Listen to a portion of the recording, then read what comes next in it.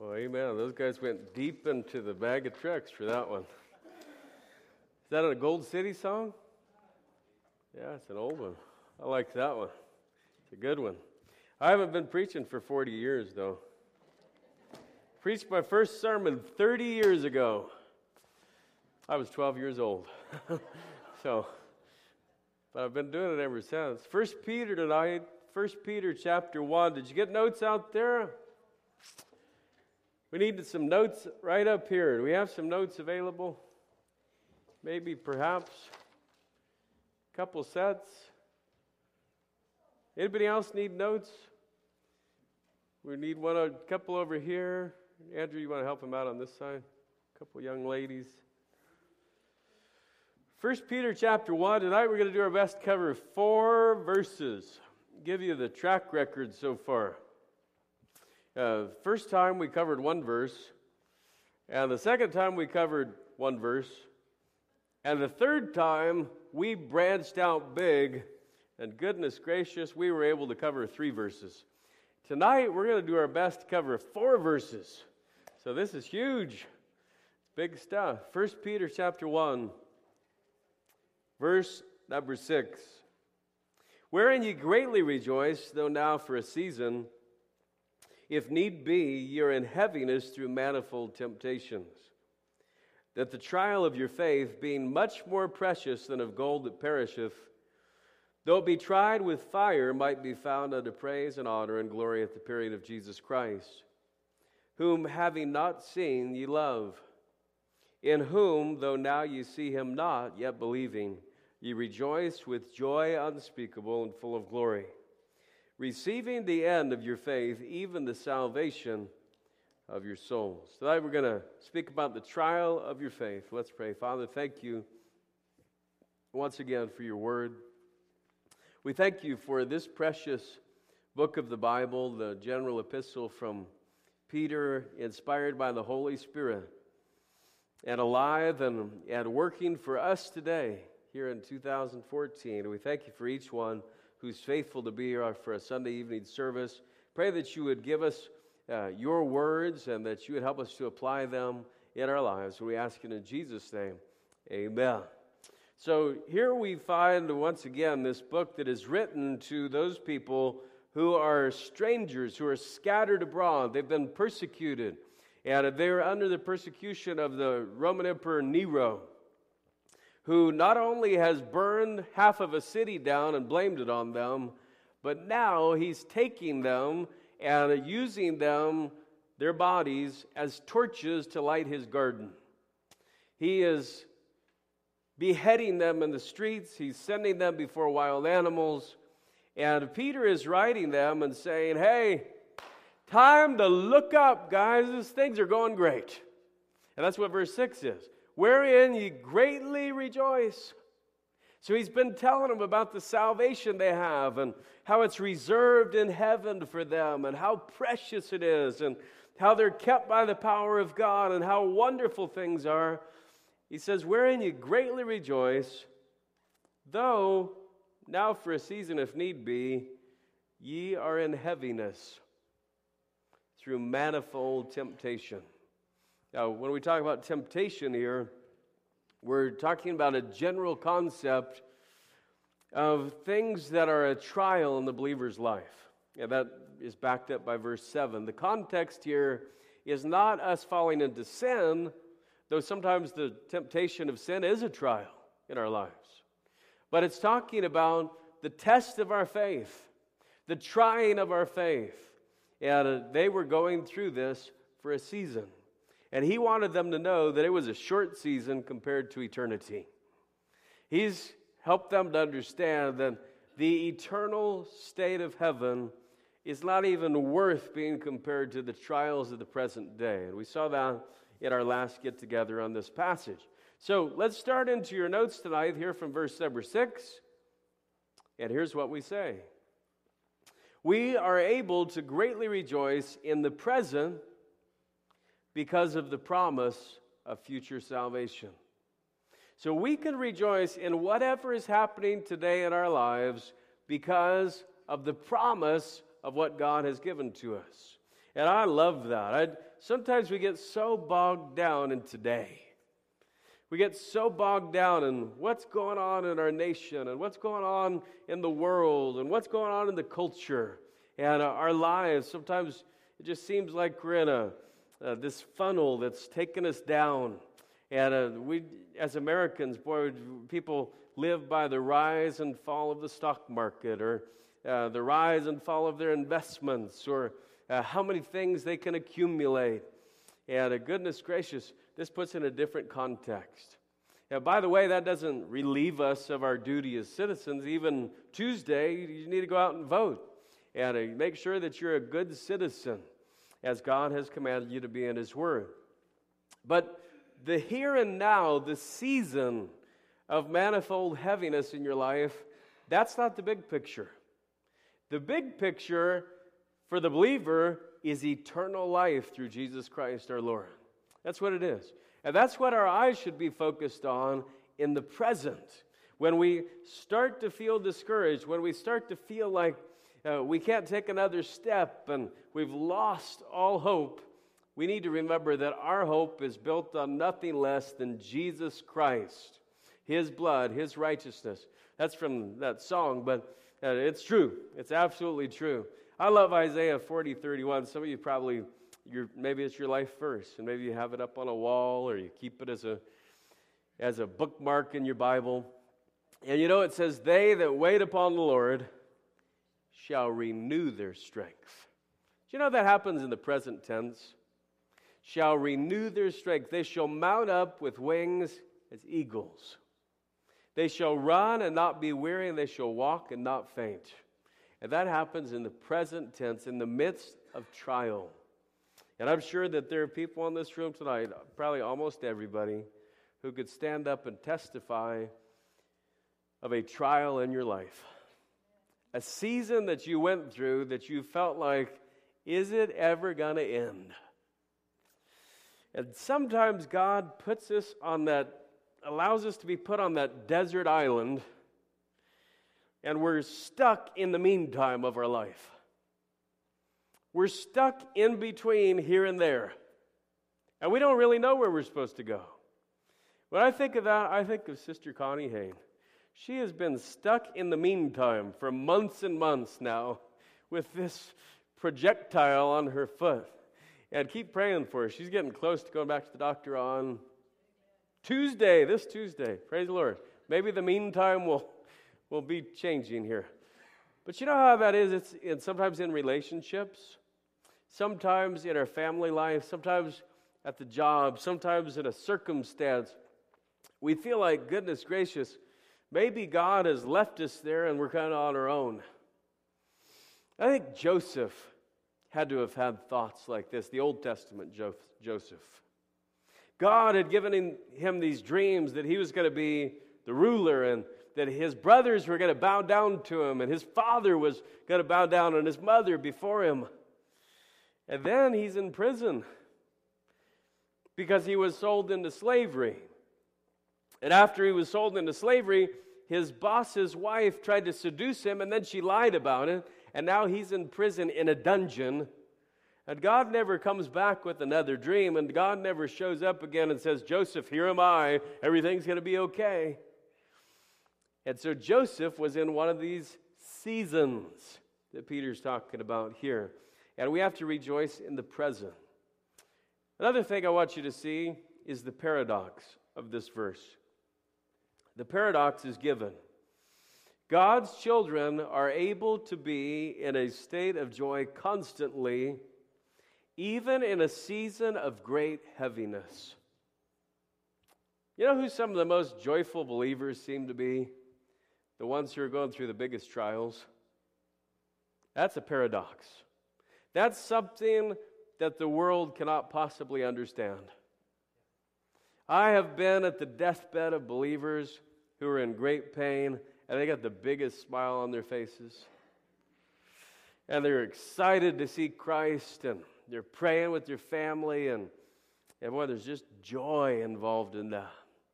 There's joy in manifold temptations, in many temptations. And so that's a paradox that we find. Now we get to verse 7, Verse 7 is probably one of the greatest verses in Scripture that explains to us this idea of the trial of faith or this suffering. And in fact, this suffering is going to take, in the book of 1 Peter, many different trails that we'll see. We have already looked at the suffering that comes with our assured salvation there in verses 2 through 5. And then tonight we're talking about that there's a greater glory at Christ's appearing. And that's what verse 7's about. Look at it again, that the trial of your faith,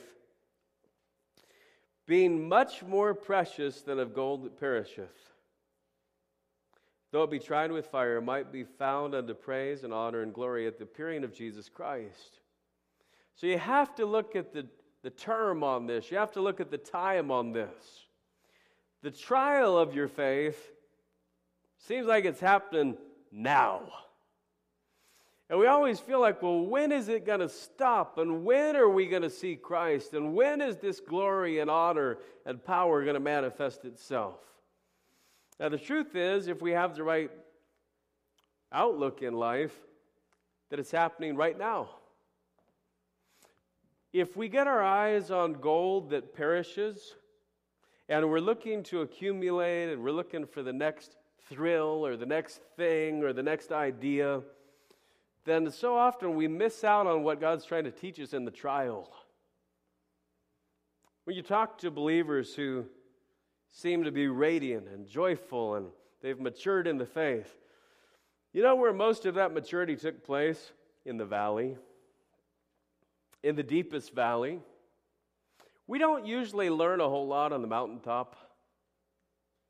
We don't usually learn a lot when everything's going great. We learn from the valleys. We learn from the discouragements. We learn from those times where we had no other alternative but to go to God and say, God, I need help. And even though God's there on the mountaintop, sometimes we don't go to Him. Sometimes we begin to feel like, boy, I'm successful. I'm really good at this, instead of living by faith. And so this is the trial of your faith. When I think the trial of faith, I always think of Job. Now, there's no better example in Scripture. He has everything in his life pulled out from under him. The rug is yanked out from under him. And he says, the Lord gave, and the Lord taketh away. Blessed be the name of the Lord. And you read this, going, Job, wait, hold up here. Do you realize what's happened? Now, his wife was there to fill him in on this. Job, do you realize what's happened here? All of our children have been killed in a weather accident. All the sheep are gone. All the camels are gone. All the donkeys are gone. Everything is gone. And Job said, isn't God good? Now, when people are like that, doesn't it make you just, right? When people are that joyful, like, can't you be sad for a day? Right? We used to go to church with a guy, and every time you asked him, how are you doing? He would always, every time, he would say, better than I deserve. Like, dude, get a new line. But then one day I stopped and thought, you know what? He's right. He's doing better than he deserves. And we sometimes people love their own misery. Have you found that? They like to exploit their misery. And they like to let everybody know how miserable they are and how hard their life is. And goodness gracious, we throw pity parties so often instead of praise parties. When good things happen, we don't get everybody together enough and say, God's good. He did something mighty here. He did something wonderful. But when there's a pity party, watch out. Here she comes. Here he comes. And it's about to rain down on you. So the trial of your faith has different angles that we can look at. And here's what we say in your notes. Unbelievers find it difficult to understand that the trial of a believer's faith can be more precious than gold. Not only unbelievers, but backslidden believers. See, people who don't have the right mindset toward God, who don't have the right worldview toward God, there's no way they can understand how precious that trial can be. But you can look back to that trial in your life, and just thinking about it makes you start to cry because it's so precious. Why was it precious? Because God was there. It's precious because God walked with you. And you remember sometimes those moments in time that were the most horrific moments you've ever had, and yet when you think about them, they're precious to you. And unbelievers, they don't get that. They're trying to, and Satan does this, he'll say, you must not have a very good God. Your God must not be looking out for you. Right? That's the lie you tried to tell Adam and Eve. God's trying to keep the best from you. God doesn't have good intentions for your life. And we buy into that lie again and again. And unbelievers who don't have a knowledge of God, who are natural men, all they can see is the here and now. And so they don't understand how we could find these things more precious than gold. Look at this next one in your notes, and then we'll turn to Romans 8. When we weigh our earthly cares against the glory of His appearing, there is no comparison. When we weigh our earthly cares against the glory of His appearing, there's no comparison. Romans 8 is a tremendous verse, or a tremendous chapter, in helping us to understand that our condemnation has been covered. Our weakness has been covered. The things that we are not able to do have been redeemed by the blood of Jesus Christ. Look at Romans 8, verse 18. For I reckon that the sufferings of this present time are not worthy to be compared with the glory which shall be revealed in us. Isn't that a great verse? First of all, because it says, I reckon. It's just I reckon, for I reckon that the sufferings of this present time, they're not even worthy to be compared with the glory which shall be revealed in us. Look at this next verse. For the earnest expectation of the creature waiteth for the manifestation of the sons of God. You know what that's saying? The entire earth, every part of God's creation is waiting for us to be redeemed, to have the end of our salvation, for Jesus to return. Everything on earth is crying out. For the creature was made subject to vanity, not willingly, but by reason of Him who has subjected the same in hope, because the creature itself also shall be delivered from the bondage of corruption into the glorious liberty of the children of God. And it goes on to talk about how the whole creation groans and travails in pain together, waiting for Jesus Christ and His appearing. And that's what the trial of our faith is grounded in. It's grounded in the glory and honor of God. You read passages like in John chapter 9, I think it is. They bring a man to Jesus who was born blind. Remember this? And His disciples said to Jesus, who sinned? Was it this guy or was it his parents? And Jesus said, it's neither one. It's so that the glory of God can be revealed in him. And they're scratching their heads. What does that even mean? Somebody had to sin for that guy to be born blind. Jesus said, nope, it's so that I can receive glory and honor to my Father. You know, in your life, there are times where you say, well, why did this happen? Who caused this to happen? Whose sin made this happen? You know, the trial of your faith says that it's happening so that God can be glorified. Remember the disciples, as they go out on the water, and there's a storm, and they're being tossed by the waves, and it's the middle of the night, and they're thinking, what did we do? What did we do wrong? And here Jesus comes walking on the water to them. They're going up with the waves and down with the waves. And the wind's blowing. And they look out, it's a spirit. And he said, children, it is I. Me, I'm here. Their master, save us, we perish. Peter says, Lord, if it be thou, bid me come unto thee on the water. Jesus said, come. So Peter steps out of the boat into the raging sea and begins to walk.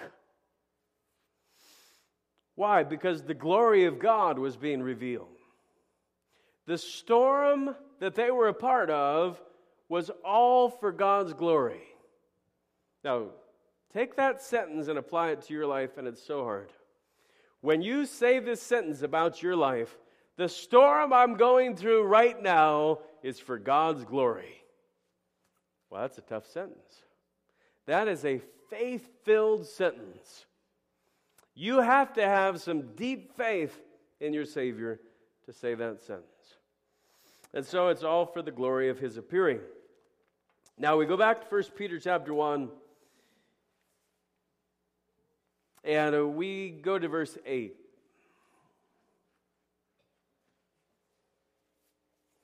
Look what it says, whom having not seen, ye love. Whom having not seen, ye love. You know, that's what faith is.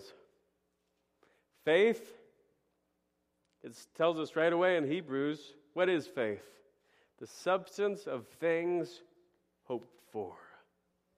The evidence of things not seen. No man has seen God at any time. We can look at the evidence, but we've never seen Him. And so we love Him. But we don't love Him because of us. We love Him because of Him. In fact, 1 John says we love Him because He first loved us. And so, in whom having not seen, ye love. Now look at this next phrase. In whom, though now ye see Him not, yet believing ye rejoice. And so let's say in your notes, the eyes of faith reveal to us the verified presence and love of Jesus Christ in our lives. Jesus says to His disciples who are there at the time, and they actually see Him, thou shalt love the Lord your God with all your heart, with all your soul, with all your mind, with all your strength. This is the first and great commandment. And we kind of think, okay, well, that's the disciples, and they could see Him, and how are we supposed to love Him, though we've never seen Him?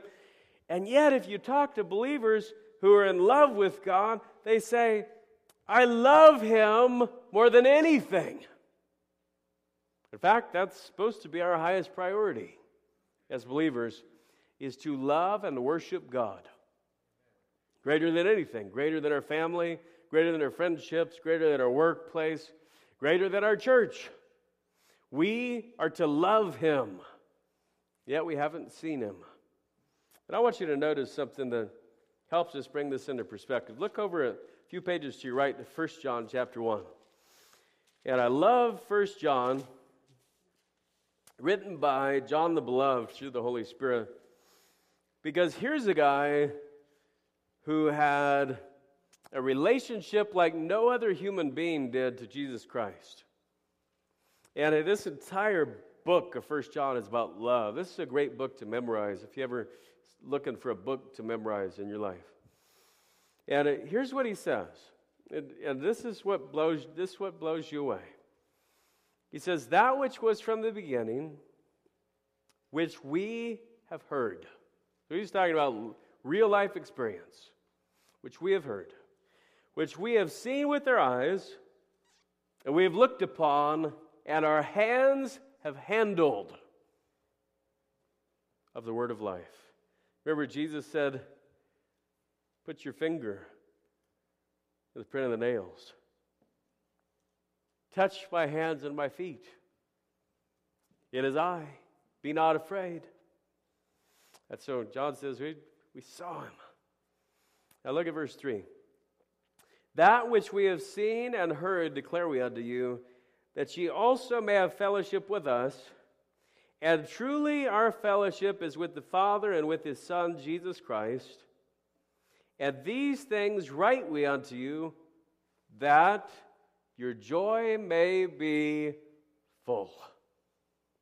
Now, I want you to remember that Peter and John are writing this decades after Jesus has ascended. In fact, John is writing this epistle as an old man. Most Bible scholars think he was in his 90s when he wrote this. And yet he says, our joy is unspeakable. Now, what kind of joy was it? What kind of relationship was it? Jesus wasn't there anymore. He'd been off the earth for 65 years. 55, 65 years at this point. And yet, John says, we have fellowship. Our joy is in him. You know what it was? It was the joy of faith. It was through the eyes of faith. And so the next thing in your notes we say is this. The disciples who had walked with Jesus on the earth presently loved him with joy unspeakable, or with unspeakable joy, though he was unseen. So they didn't see him, and yet they loved him more than they ever had, because they realized how precious he really is. While he was on the earth, they took it for granted. Now, they probably didn't want to, but they did. Because not one of those disciples had a real understanding of who he was as they walked around each day. And when he rose from the tomb, they were blown away.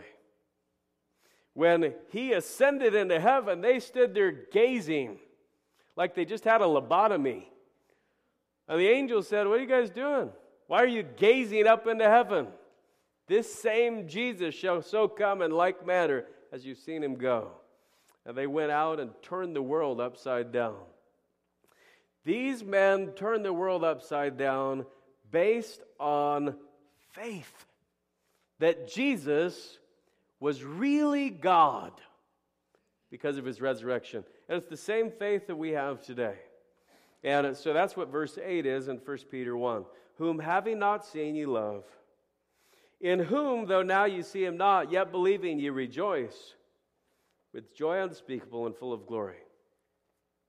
Here's another thing we say in your notes. Christian joy is misunderstood. Misunderstood by those that equate it with temporal happiness. Here's why.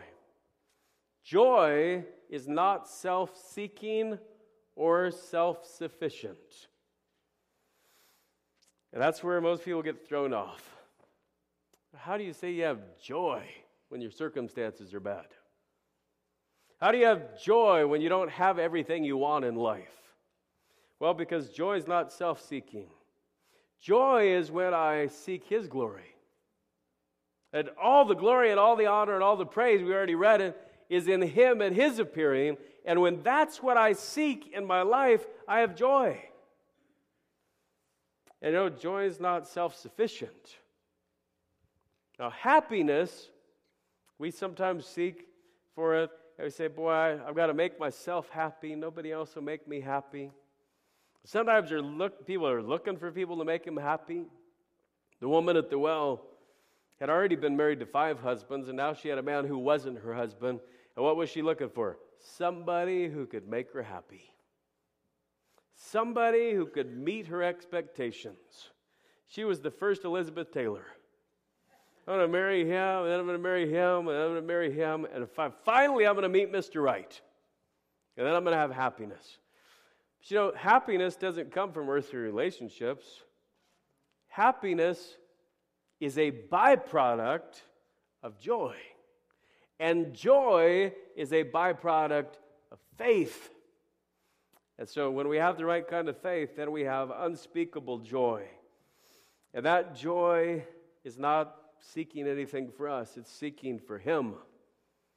And so we find our sufficiency in Christ. Now, verse number 9. A couple of things from it and we'll be done. Look what it says, receiving the end of your faith. Okay, so there's a beginning of your faith. That's the moment when you trusted Christ as your Savior. But now it says, receiving the end of your faith, even the salvation of your souls. So you have to understand what salvation is here, or what sanctification is. The moment you trusted Christ, you were assured of eternal life. In fact, God says that He sent the Holy Spirit to indwell you as an earnest of the promised possession. And now the end of your salvation, that's when the deal is totally done. That's when everything is complete. And that's what Peter's been leading up to in these first 8 or 9 verses. And so we say in your notes, we can currently rejoice in sure assurance of salvation. And boy, that's a thought that I hope you'll take with you tonight and throughout your life is this. I can rejoice today because of my promised home in heaven. I can rejoice today because Jesus is my Savior. My rejoicing doesn't have anything to do with my circumstances. My rejoicing has nothing to do with my temptations. My rejoicing has to do with Jesus Christ, the author and finisher of salvation. That's what my rejoicing is in. And boy, we get stuck in the rat race of life and we don't see any joy, and it's because we get our eyes on the wrong thing. In Hebrews 12, where it says He's the author and finisher of our salvation, it says, looking unto Jesus, right before that. Looking unto Jesus. We've got to get our eyes off of the weights and the sins that beset us and look to Jesus, because He's the author and finisher of salvation. So, the end of your faith, we say this in your notes, the last thing. The end of salvation is precious to the believer for many reasons. One is that we will be delivered from all temptation, though we have already been delivered from wrath. Okay, the moment you trusted Christ, you were delivered from eternal wrath. The moment you trusted Christ, you were delivered from condemnation. Now there is therefore no condemnation to them which are in Christ Jesus. Romans 8:1. Jesus said, verily, verily, I say unto you, he that believeth on me shall not be condemned. And his condemnation's gone. But those who believe not are condemned already. And so when we believe, the moment we believe, the beginning of salvation, wrath is set aside. Condemnation is set aside. But temptation is still going. Read Romans 6 and 7, where the Apostle Paul said, oh, I'm tired of this temptation stuff. I'm tired of this vile body. I'm tired of not doing the things I want to do, and I'm sick of doing the things that I wish I hadn't done. And he's got this dilemma, but thanks be unto God, which gives us the victory through Jesus Christ. And the final victory is that we are delivered from temptation. Wouldn't it be nice to never have another temptation? And not one. I want to talk about temptation. Once again, it's general. Temptation to sin, trials, tests, everything gone. No more tests. Now that, do you know kids, when they go to school, that's their dream, is to get out of school so there's no more tests. And they don't realize that commencement means beginning. Commencement is the beginning of tests. It's the beginning of real life. Life is a little bit harder than the SAT. Life is a little bit harder than the biology test. Real life is a constant test. And yet God gives us this promise that says we're going to receive the end of our faith, even the salvation of our souls. And so it's a great promise, and that's the trial of your faith. Well, I have one more announcement, then we'll stand and be dismissed in prayer. Brother Pedro Pastinas is next couple Saturdays, he's going to be having a moving sale. And Pedro and Mel are looking at some different options for after Christmas here. And ask him about that, if there's something you could do to help him. He's just trying to responsibly get rid of some possessions and things to help him in the pursuit of whatever God's will would be for his life. And so if those of you who love Brother Pedro, I know you'll want to ask him about that this Saturday and the next Saturday to come, all right? Well, let's stand, and we will be dismissed. The closing word, we'll all go home and eat some French toast. No French toast? Dry toast. Pork roast rhymes with dry toast. This is pretty good. That'll work. Pork roast on dry toast. I like that. All right, let's pray. Father, thank you that we could be here. Thank you for the promises of your word that give us joy unspeakable and full of glory in the present. We don't have to wait till you come to have joy. We have read the back of the book and we know that we win. God is on the throne and there's nothing that can take you off the throne. And so I pray that we would live every day with that joy. Earnest, visible joy to those around us that Jesus Christ is our Savior and that we will spend all eternity with you. We love you and we thank you in Jesus' name. Amen.